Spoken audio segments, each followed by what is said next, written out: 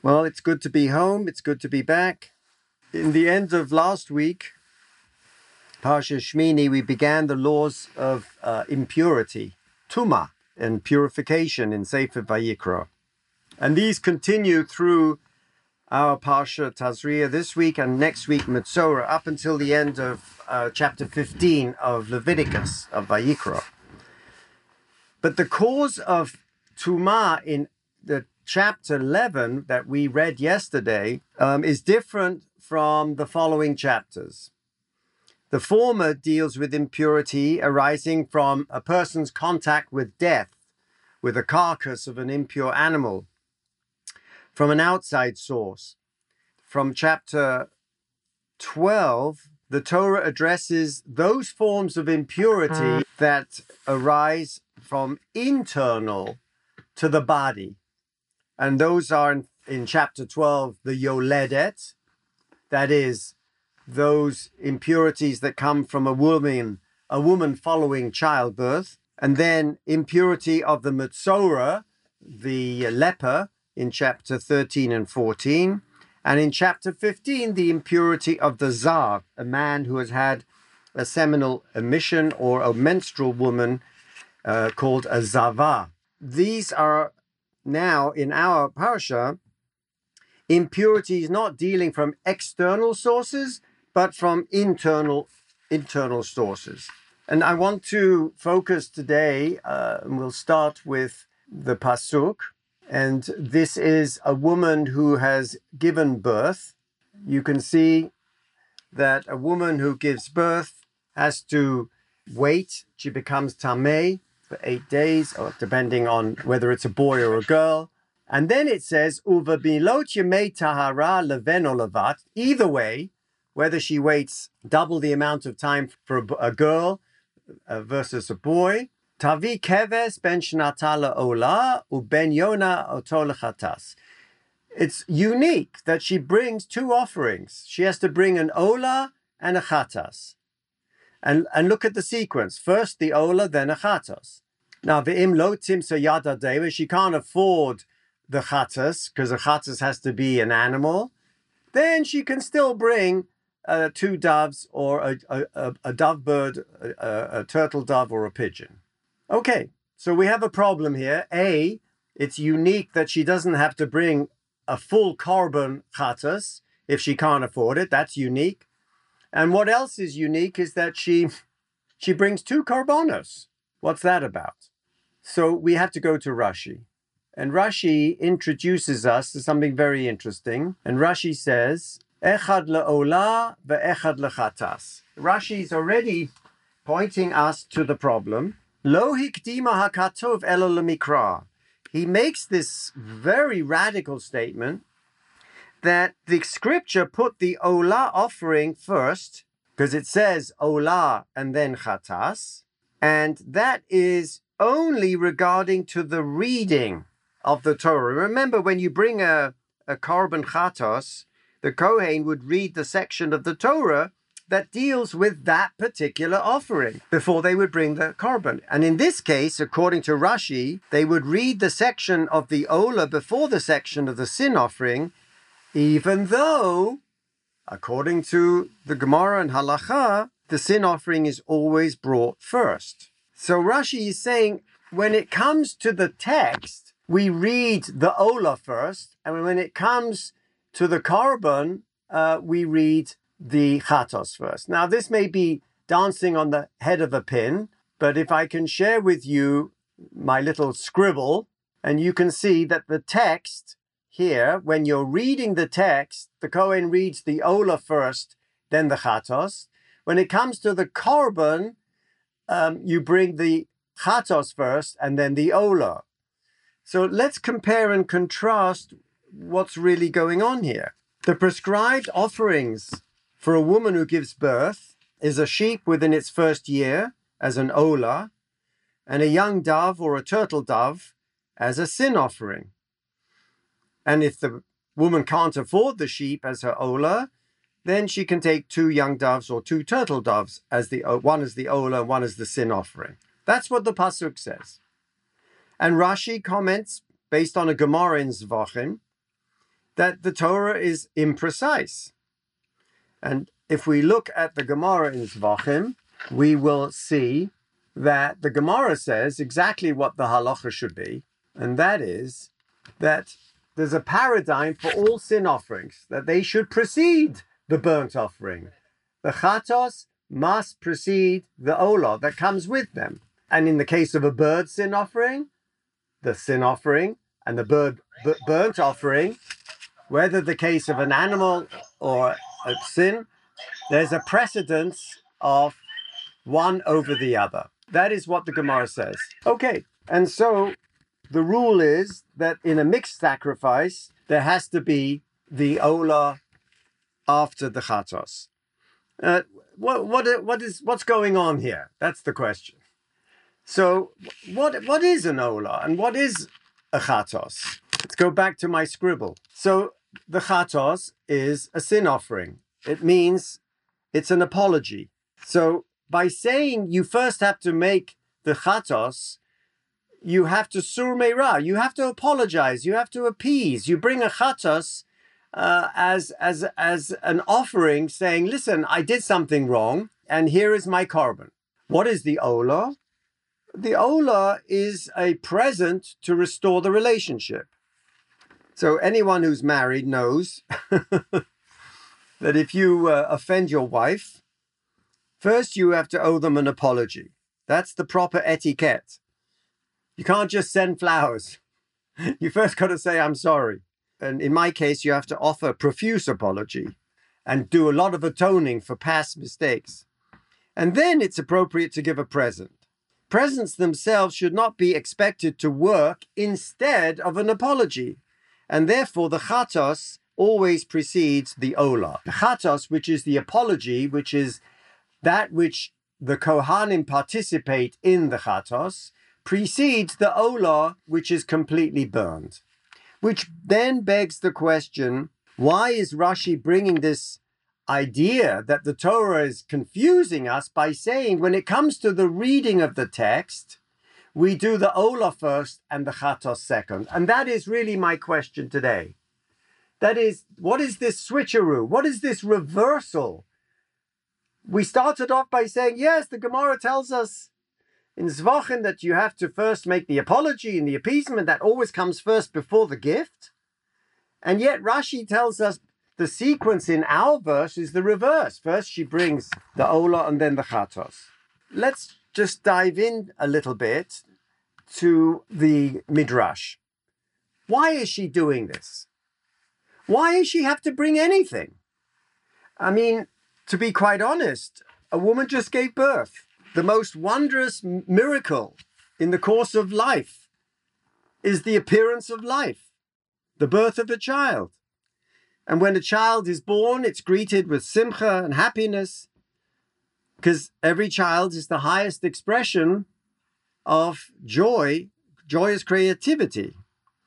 And so the act of childbirth, the most significant creative act in human life, and that which is created in the image of God, means that just as God is creative, so does man have the capacity to create. And therefore, it's perplexing to note this remarkable, unique law that a woman who gives birth is considered in a state of tumah inside her, tumah, ritual impurity, for a specific time after childbirth. And if creative act is a creating act imitating God, then why should the act of childbirth, the most creative, natural act of which a human being is capable of, bring with it the side effect of being in tumah? Clearly, something darker is going on. Something darker is going on. And so I must share this medrash. I first saw this in the Gemara, so I'll quote the Gemara and then go earlier, okay? When Avraham says to the Ribono Shel Olam, the Gemara in Megillah, Bamei Eda, how will I know that your promises are going to be true? So he says, well, let's make a Brit. Amar Lafonov, Ribono Shel Olam. Okay, Tinach Bezman Shebeis HaMikdash Kaim. So that's all very good. You're telling me we can bring korbanos, we can be a chatos, and we can be an olah, as long as the Beis HaMikdash is around. Bisman she'ein beis hamikdash kaim ma tehei alem. What would be with my children who seek penance after erring from the path of righteousness? What should we do after the Beis Hamikdash is kaim? Omar lahem. So he said to Abraham, Kavar tikanti lahem seder karbonos. Oh, I already wrote in the Torah a text that is the order of the korbanot, meant for the temple. But it's in the text, and the Torah survives the temple. Aha! Kol zaman shekorin bohen, as long as they continue to read it, to read the text, male anik alehem keilu makrivin lifnai korban. I will attribute it to them. I will deem it as if they had sacrificed an offering before me, and I will forgive them. It's an absolutely stunning Agadah in which Abraham, way before the Torah is given, is taught about a korban. He's taught about the Brit. He's taught about taking me an eglah meshuleshes. And that will be the framework for Am Yisrael bringing korbanot. Then the Torah is given that tells us the seder of the korbanot. Then comes the Beis Hamikdash when we perform the korbanot. And then God assuages Abraham's anxiety, who sees that the Beis Hamikdash will not always be forever. And God then tells him this radical idea that the reading of the text of Torah will be considered sufficient for him as if they had done it themselves. Is this as if they had performed it themselves? Okay. Then the Gemara says, very interesting Agadah. First of all, the Kli Yakar that says, "V'kiper aleha hakohen v'tara." On this Yoledes who gives the atonement offering, the Kli Yakar points us in the right direction. He says that this atonement, al avan hakodem shel Chava, he points us back to the origin creation story. Shegaram la tsar haleda. This kapara isn't just about you, my dear. It's not just about having a baby. It's about the original sin and the punishment for the original sin, which is what? Tsar haleda, that you will give birth with pain. Umitoch tsara ulai hiticha dvarim klape mala. And in that tsar, she throws her words heavenly. She criticizes the Almighty. Lema imkein lama ze anochi. What is this? I mean, such birth pain. She regrets to again ever to have to be with her husband, as the Gemara in Nida 31 tells us. And so she then gives birth and forgets her pain, but now she has to bring an atonement. And what is the atonement? Let's now go to that famous Medrash. And when God curses Eve and says, you will give your children, you will bear them with pain, the el isheich teshukatech, and your craving will be to your husband. The Medrash there points us, this is the earliest text we have before the Gemara, as follows. B'shah sheha isha yosheves ala mashber. When the woman is on the birthing stool, this is what the Kli Yakar is referring to. He omeret od eini niskeket labali meato. I am never going to have relations with my husband again. It's not worth it. V'HaKadosh Baruch Hu omer la, but the Holy One, blessed is He, says to her, Tashuvi lechukatech, tashuvi lechukasishech. Go back, go back, go back. He says to her, part of the curse is not only that you will have children in pain, but your desire will be back to your husband. Return to your craving. You will return to your craving. I mean, it's an outstanding medrash that you will yet crave that intimacy. So the question then is, what is really going on? Rabbi Brechet, Rabbi Simon, B'Shem Rabbi Shimon ben Yochai Omru. And now, in the name of Rabbi Shimon ben Yochai, Reb Brechia says in his name, why isn't it that she should bring a proper chatos? Why do we let her get away with just turtle doves and pigeons? Why is that? And so Rabbi Shimon bar Yochai said, Lefishe rifrafra beliba, because she rifrafa beliba, she kind of muttered and fluttered and murmured in her heart only. It wasn't an oath that requires a chatos and a reversal of the oath, as the Gemara tells us in Nedarim.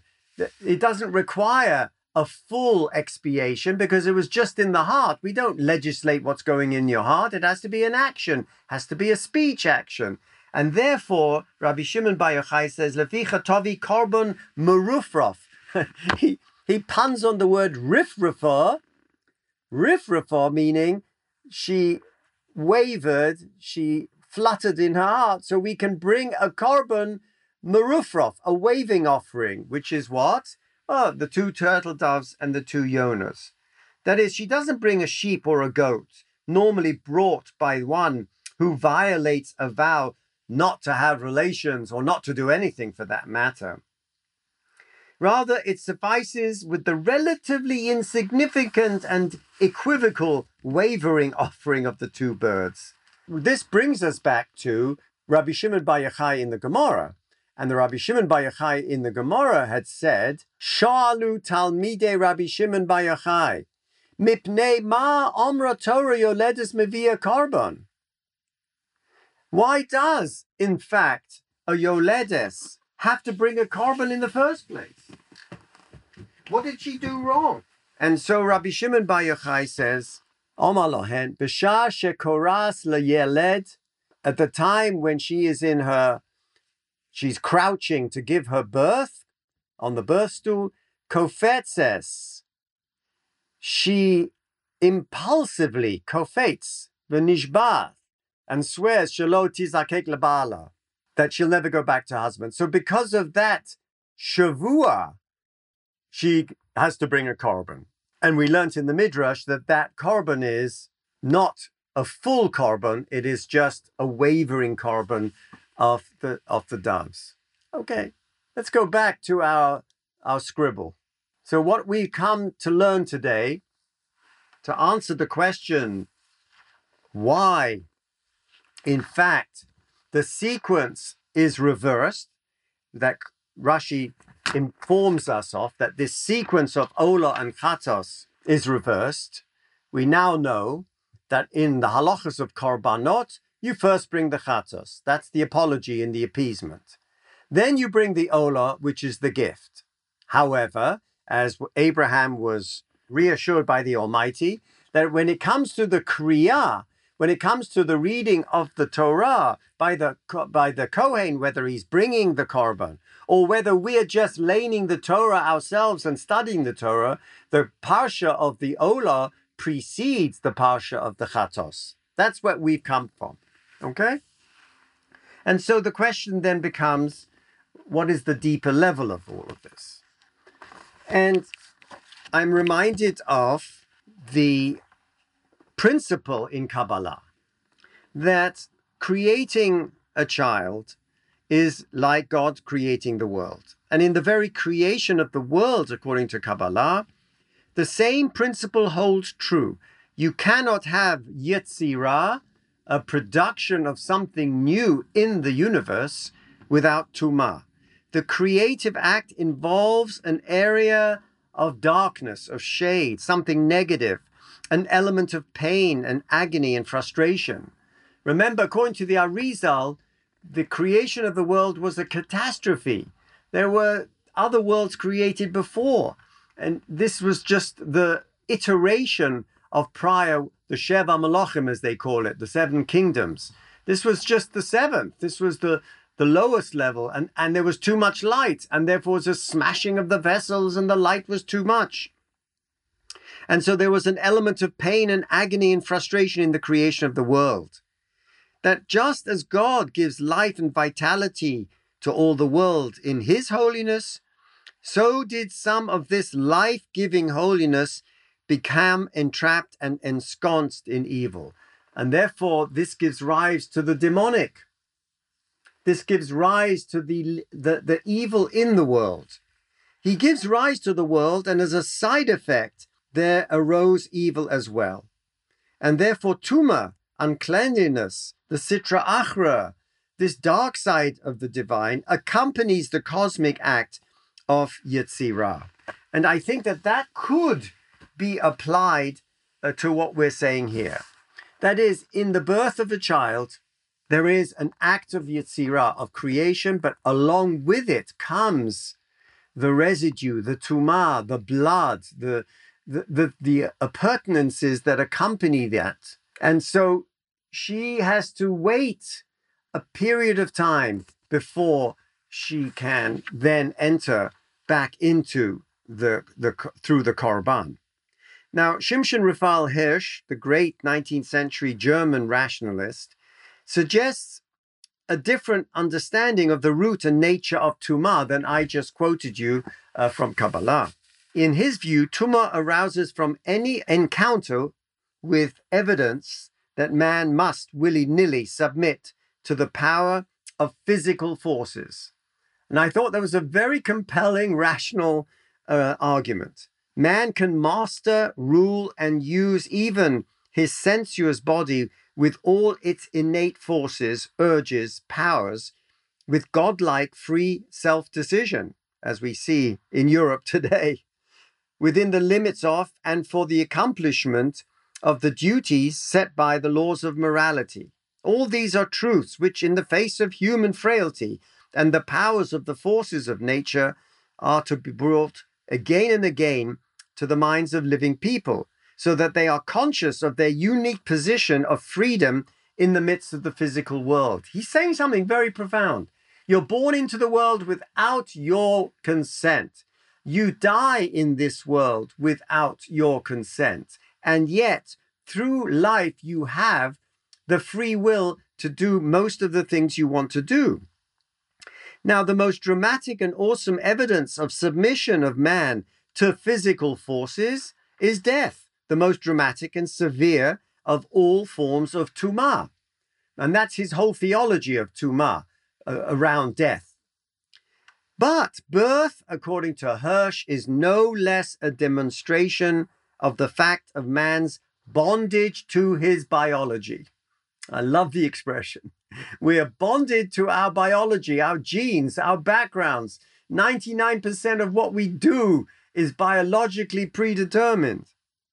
The mother herself, under the fresh impression of her physically, completely, passively, and painfully having to submit to the forces of the physical laws of nature, at the most sublime procedure of her earthly calling, to produce a child, has to reestablish again the consciousness of her own spiritual height. So for Hirsch, the act brings her down into the forces of necessity and takes her down from her spiritual heights.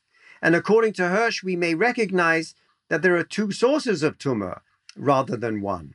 And this brings me to my point: death and sexuality, the tumah of death and the tumah of birth.